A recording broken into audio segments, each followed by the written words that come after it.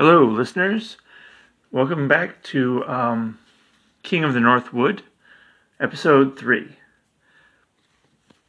Mayor Volk had successfully masked his appearance as he entered the village of Bloody Tunic.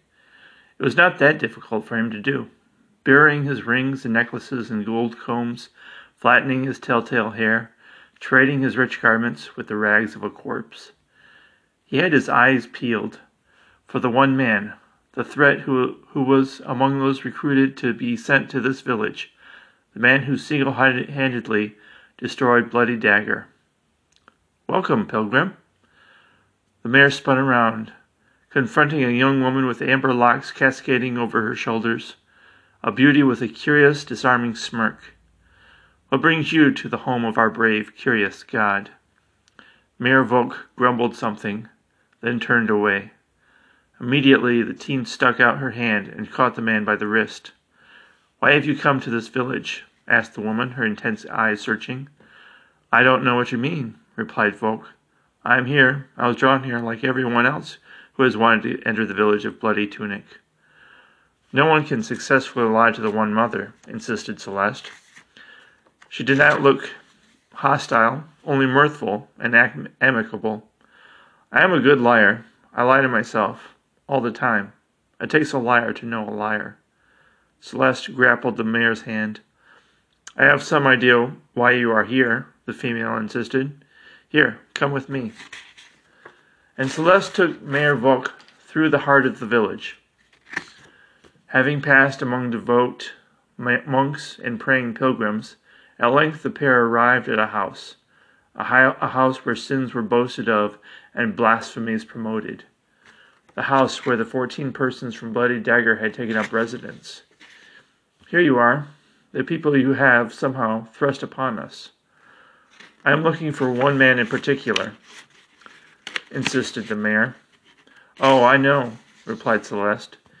"He likes to mask himself, but he is really not that good at it. See it for yourself." She pointed. Mayor Volk watched as an inebriated female clumsily shook hands with a perplexed pair of mystics. Apparently having lost a bet, they humbly returned over to her a cask of ale. "What am I looking at?" queried the mayor. "Hold that thought," answered the One Mother. "Hold that thought." The woman teetered and toddled, throwing the sloshing barrel over and rolling it. She jerked her head one way, then another. Pushing the barrel, she quickly and quietly separated herself from scrutinizing eyes. "What is she up to?" pondered the perplexed mayor. "Come with me. Everything will be revealed to you, soon enough." Celeste gently ushered the mayor into a neighboring house still smelling of sawdust. The pair approached a window in full view of where the drunk woman had seated herself, in close proximity to the keg of ale. The pair wedged themselves on the sill. Mayor Volk blinked, and immediately his jaw dropped. "Where is she?" The One Mother Celeste said nothing, only sat silently beside him as a man, the woman no longer in view, tapped the keg with a mallet. "Is that—" Celeste nodded. "The man who killed all of Bloody Dagger? The man who could kill all my own village, if given an excuse? Yes, it is." "I will kill the man," growled Mayor Volk, jumping to his feet. "No," the woman intervened strongly. "What? Why not? He is a monster." Celeste shook her head. "No, I cannot let him be slain. At least not yet. My God tells me he must be spared. Well, in a riddle which could mean any number of things, as you well know. I believe he must live, for now." "Why? We know who he is. Come tomorrow we may not. And should he leave this village, newly disguised, the threat is real that we might not find him ever again. This may be our only opportunity." "No," Celeste shook her head. "I know the threat he poses. Certainly I could have killed him. I have thought long and hard about eliminating this danger. But in the end, it is a test. For me, and for you. A test God has put before us. Apparently I passed this test, because now God speaks to me, tells me who in fact he is. Well, I don't believe in any God. This man must die, right now. There," Celeste pointed. "Look at who approaches." The two sat watching as the boy with the knit cap and red mittens engaged the man. Is that? Celeste nodded. The King of the Northwood? Yes, it is. I never thought I would ever see the boy, the mayor said evenly. I always felt I was unworthy, that for reasons of his own he avoided me. It wasn't all him, I assure you, said the one mother, stroking the man's arm gently, assuring him. Certainly the forest has had a say in shielding the boy. Yes, it is true. The forest has protected him these millennia. No one among the 8 has once seen him, though he has lived since before most of the elders were born. No, they may have seen him, a secret like any secret they may hold close to them. The drunken man chuckled at something the boy said. He clumsily patted him on the head through the knit cap. It's all a matter of trust, the teen Celeste persuaded the man. You want the boy's trust. He has the world to offer, but he deceives you. You trust the boy enough, and he will take from you the most dangerous of thieves. Do you know, of the 3 kings he is said to have killed, he acknowledges he is responsible for the deaths of 2? He must trust you. That trust is the object of his reign. Yes, but what if the 3rd? He is dead, after all. Celeste came in close. The 3rd king? The 3rd king took his own life. Because the boy allowed him to. Because the boy forgave him. Most people who come across Azen think they can deceive him. They learn their lesson much too late. And it's so expensive, the price he demands, in the end. What do I do? Asked Mayor Volk. The boy knows who I am. I cannot go near him. I mean, not even the knit cap and the mittens are enough to protect me from him. Let him go, insisted the one mother. Let him go. He will do what he is excellent at doing. He will defeat this man, and this much more swiftly and much more certainly than you and a dozen mayors could help to do. All right, Mayor Volk conceded, nodding solemnly. I will listen to you. I will leave. Yes, leave the King of the Northwood for now. He will come to you soon enough, as he makes his way, however slowly and decidedly, to every person throughout the Northwood, as he has me. Mayor Volk delicately inquired, Please do tell me, how did the King of the Northwood approach you? I don't know if I should, replied the one mother. Please, I'm hungry for the knowledge. Well, Celeste lowered her head, then confided in him. I had to demonstrate my confidence in the boy, as everyone does. Suicide is not too high a price to be paid by some. He told me to kill a man. No one I knew, I assure you. A pilgrim. No one of consequence, really. A humble man without an education and without a pedigree. And you killed him? Inquired Mayor Volk. I had no qualms killing him, it is true. Mayor Volk did not say a word. He stood, gathered himself, then disappeared amidst the shadows and exited the house and was gone. As for the one mother, she simply looked on as the boy played with the drunken man. The boy did not demand Celeste's life. No, the boy took something else, took something she valued more. He took her integrity. She was totally in debt to him now, more so even than the God she swore an oath of fealty to. It was dawn the following day when Azen said to Sharon, I must show you something. Come with me. And the boy with the knit cap and mittens took Sharon by the hand. They made their way haphazardly through the village of Bloody Tunic, dodging pilgrims and saints and devotees being summoned by a clanging bell for morning prayer. What are you doing? Demanded Sharon, following, staggering behind the boy, slurring his words. Why don't you tell me what this is about? Will you love me no matter what I've done, Father? Sharon debated how he should answer. He wanted to gain his trust. That was the truth. It would serve the man's purpose as well. But what had the boy done? He was still conflicted with what to say when the pair entered a darkened house, with the shutters and doors closed and sealed tight. It was a good thing Sharon said nothing, for once he was inside the cloistered house, and his eyes adjusted, he was able to see the prone figure of a female teen on the floor. What's this here? Necessitated Charon, his voice grating. What have you done? This is Mother. Don't you recognize her? I called in a favor, and I have done you of service, Father. How's that? Asked the man. He was trembling. His stupor was fading fast. He'd have to leave quickly in order to find more alcohol and restore his drunken state. He was not uncomfortable around the dead. He did not want a body count to be what determined who was the stronger in the relationship. She had nothing but bad things to say about you. Only bad things. I could not sit by and watch and listen as she insulted you so I had her killed. By someone who promised me he could. I did not believe he could do it, but he proved me wrong. Charon trembled violently. He knelt down and lifted the team's limp hand and felt for a pulse. Convinced she was dead, he let the arm drop. Aren't you happy? Asked the boy. Do you want to hear what she had to say about you? Charon shook his head. What makes you think this girl is your mother? The boy was outraged. I don't make mistakes. I have not once made a mistake. I asked her if she was my mother. She replied, saying that she was. Well, I think you made a mistake here, replied the man. He solemnly climbed to his feet. She didn't believe in me. She should have believed in me. Like you don't believe in me? Do you believe in me? Charon was glad the lack of light hid his face. He might be able to lie to the boy, but were his face visible, it would betray him. Of course, I assure you, I believe in you. You certainly know the truth. Charon stammered. I'm guessing you are a smart boy, a brave boy. I'm telling you, you are my son.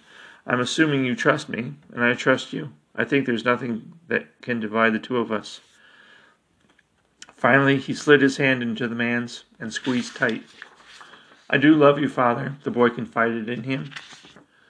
And I am telling you, replied Charon. Charon stumbled in the darkness, past the encumbering boy, in the direction of a chest that had a thick quilt folded on top of it. He grabbed it by the corners and unfurled it. He then returned to the corpse. I am assuming we wait till nightfall, and take the body, most assuredly, into the forest. Certainly bury it there. Make sure not one soul sees us. Charon was so distracted that he did not know he had suffered a knife wound. Not until his heart fluttered, and a warm fire expanded within his body, from his ribs across his chest and back. What has happened? Asked Charon. Clawing at the wound, he stumbled and fell back beside the body of the teen. I've been stabbed. Let me have a look, insisted Azen. You're right, you got stabbed. What? How is that so? Asked Charon. But I can fix it, swore the boy. You want me to fix it? How is it I've been stabbed? Demanded the man. There's 3 people in this room, and one of us is dead. That leaves you and me. I didn't do it. I couldn't do it. Do you believe in me, your son? What? Growled the man. You must have done this, not me. Do you believe you did this to yourself? Queried Azen. Charon did not answer. He tried to catch Azen's eye, to catch the boy in a lie, but could not. Azen chirped excitedly. He climbed onto the prone body of Charon, his knees digging forcibly into his gut. I got this, assured the boy. Don't you worry, I will save you. I got this. And the boy planted himself firmly over the stab wound, stuck his mittened hand in his mouth, removed the glove with his clenched teeth, then thrust his finger into the wound. What is it? What's going on? Charon, terrified, had to know. The man thought he was close to death, that he would soon fade away. He should fight the boy off. But 1 minute passed, then another. Instead of the life force fading from him, it grew stronger, like a flame fed copious amounts of oxygen. I don't believe it. I'm alive. Charon smiled. It was clear the boy had saved his life. I have been spared. You spared my life. For that I am most grateful. You are most clumsy. Around knives, that is for sure. That's the truth. Yes, replied Charon. Most clumsy, certainly. Should not be trusted around knives. You got that right. A half hour passed, with the two holding one another tight in each other's arms, silent but not yielding only clinging to one another tightly. "Just tell me this, Father," demanded Azen. Charon let the warmth and the throbbing overtake him, like the ebbing tide of a warm bath. "What is that, my son?" asked Charon. "You know the truth. More than I do. I'm notorious for not knowing the truth." "I'm beginning to think there's no knowing the truth in the North Wood. What is it you ask of me?" queried the man. "Did you kill Mother for me, or did I? It's all shadowy and dark. Please spell it out for me." "It was me who killed your mother," confided Charon. "She was most disappointed with you. I tried to make her come around, to show her she was mistaken, but, in the end, she refused. It is a good thing I killed her, because otherwise she would not have stopped till she killed the two of us." Azen took Charon's hand and smiled. "There, I thought that was the truth. You know I'm cursed. I don't see things as they are, only as they might be. I won't lose you. With you by my side, you can guide me. I'm so grateful I found you." The two embraced, and Charon smiled. Then the memory intruded violently into his head of himself, having been brought here by the boy, to the living girl, the crying girl bound to a chair, of himself being given a knife and having killed the girl, of having stabbed himself. "I have something you want. All the men who yearn to rule the world, when the time is right, come to me." Charon shook his head. What was true any more? The North Wood and the world were Azen's to give. Both would be Charon's. If the boy trusted him implicitly, Charon would convince the boy that he loved him, till he owned the North Wood. Then he would refuse him and kill him. It had been a long night. Charon ached as the two had disposed of the teen's body in the woods. Though weary, he continued to be wary around Azen. Once inside the awakening village, the praying, singing village, the boy worked his way around and pointed at a man leaning against the wall to a house, keenly observing the pair. "See that man there? He's a former mayor. Couvray is his name. He loves his god. He looks to promote his god. He looks to make his god stronger. His god is not the strongest among the gods, at least not yet. What about it?" The boy faced Charon. "The truth is," the boy told him, "what he wants and what you want, well, the two go hand in hand." "What is this you talk about?" muttered the drunkard. "Tell me you want to own the world," the boy stated succinctly. The boy traced his mittened hand along a scar that ran the length of his arm. "You're afraid of a boast? You forget. I'm from the North Wood. I've heard many things. Boasts are everyday occurrences here." Charon looked away. "I want that. I do." Azen pushed his head into the chest of the man he knew to be his father. "I can help you, like nobody else can." "How?" Azen confirmed. "You need an army. Am I right? Am I wrong? I have an army. An army outside the North Wood. I knew I needed one were I to keep my position. I needed one among those who hate and fear the villagers here. Do you want their help? Do you want my help?" Charon swallowed hard. "I need your help. I do. I'm not too proud to say that I do." Azen smiled, then stroked gently Charon's stubbly chin with his mittened hand. "I'll help you, Father." Charon did not know what to say to that. Azen waved at the man with his red shirt. The former mayor nodded. "Couvray is a man with a vengeance. Go to him. He will help. He is key to you winning the North Wood, and certainly the entire Abyssine."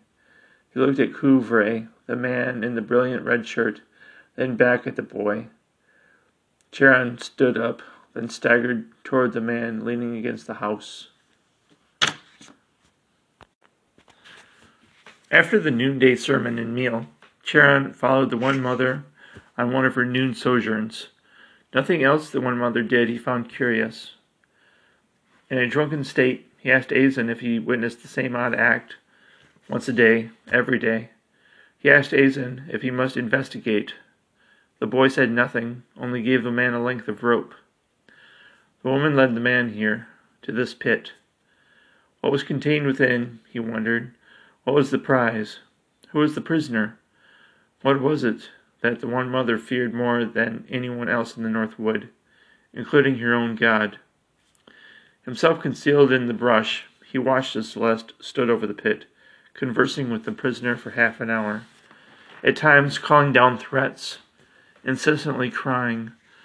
Once the one mother departed the pit in a grieving manner, Charon cautiously made his way to the edge and peered within. Charon stood over the pit. As he gazed within, he gasped. Within stood a scarred woman, dressed in a black gown, covering her from head to toe. The woman within said, "Well, I see you have come, for I have summoned you.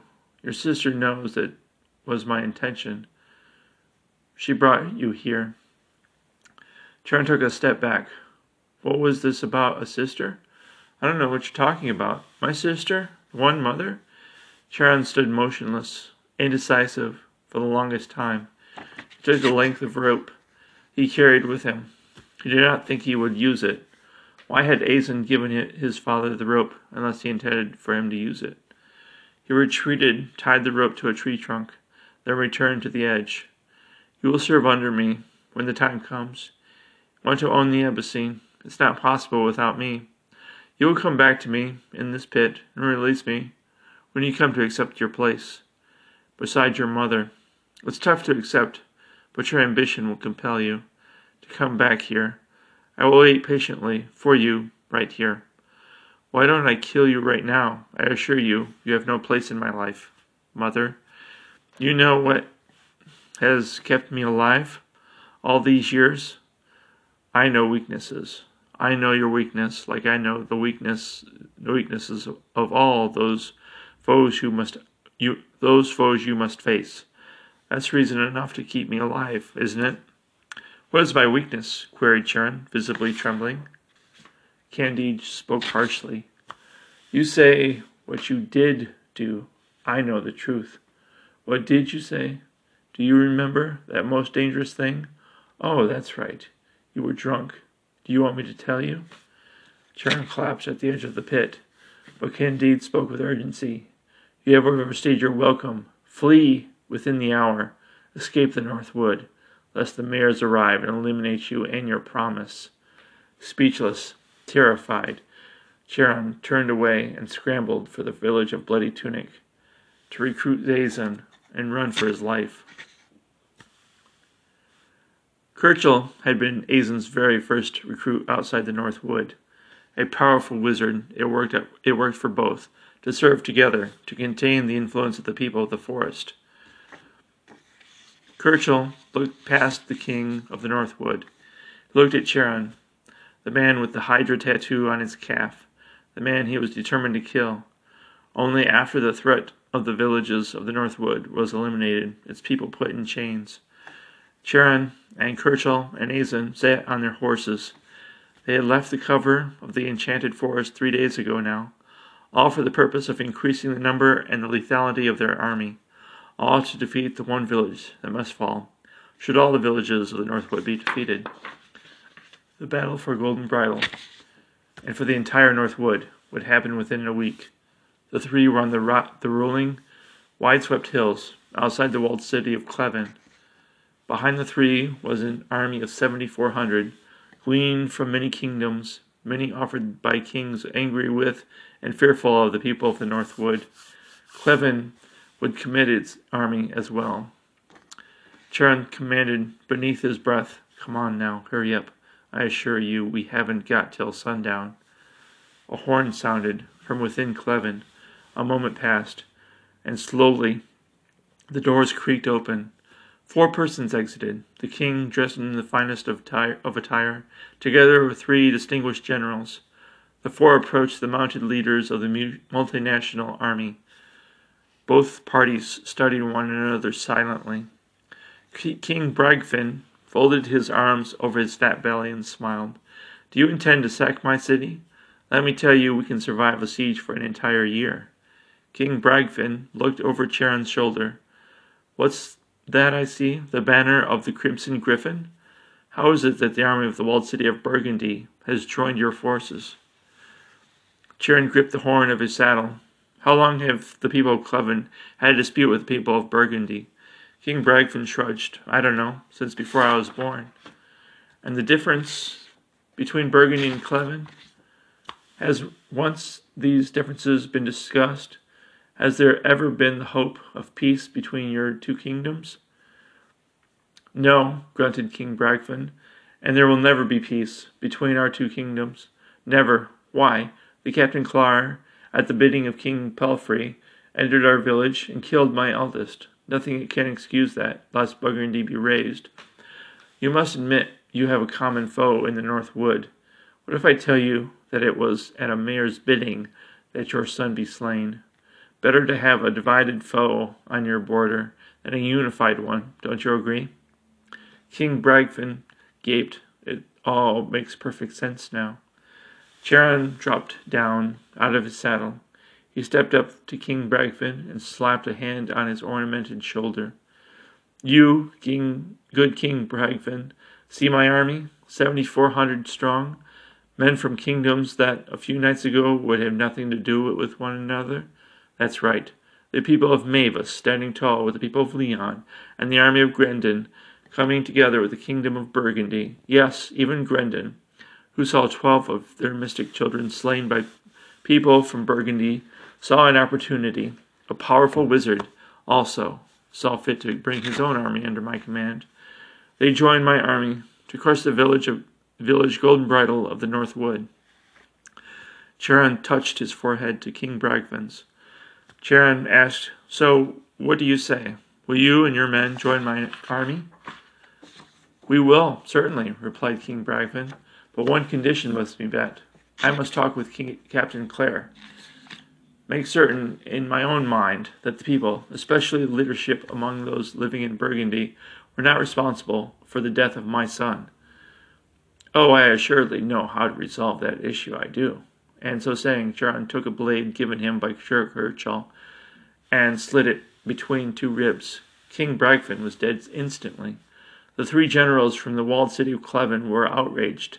They wanted to avenge the death of their king, but found it impossible to strike out, especially when outnumbered by so many. They could not run back to their city without being cut down by archers. Charon wiped his hands. "Well, that mess is all cleaned up. You may serve as leaders in my army, men.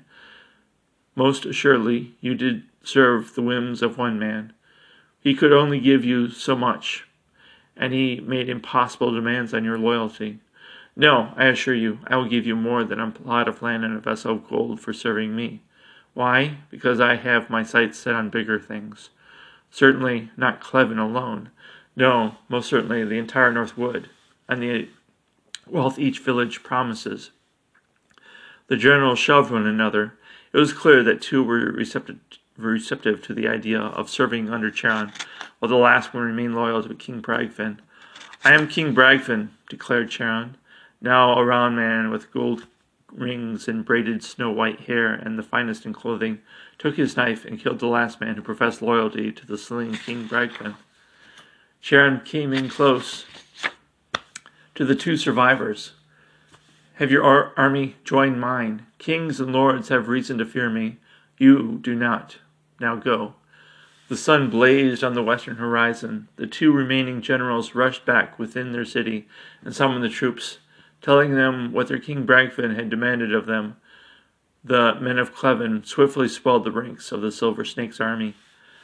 The army of Charon was massing, and soon, very soon, it would be strong enough to compete for total control of the North Wood. Once what Couvray had in store took place, then the Silver Snake's victory was assured. A frog croaked nearby. "How peculiar," observed Azon. He dropped out of the saddle, then approached the hopping amphibian. "Ribbit, Ribbit, What are you up to over there? Inquired Charon. Come away from there. I see only a common frog. But the boy did not listen. He slipped out of his mitten and nabbed the animal. What's that there? Asked the man, perplexed. Both stood, looking over what the frog really was. The creature had transformed into a man. The man was foaming at the mouth. Apparently he had ingested poison. Once his ruse was exposed. An assassin, acknowledged Dazen. Charon placed his hands on his hips. Well, we were certainly lucky here, I gotta admit. Eh? I suppose so, said the boy, and he slid his mittens back on. That concludes the third installment of King of the Northwood. The fourth installment, the fourth episode, will be available in about a week. Thanks for listening, and enjoy.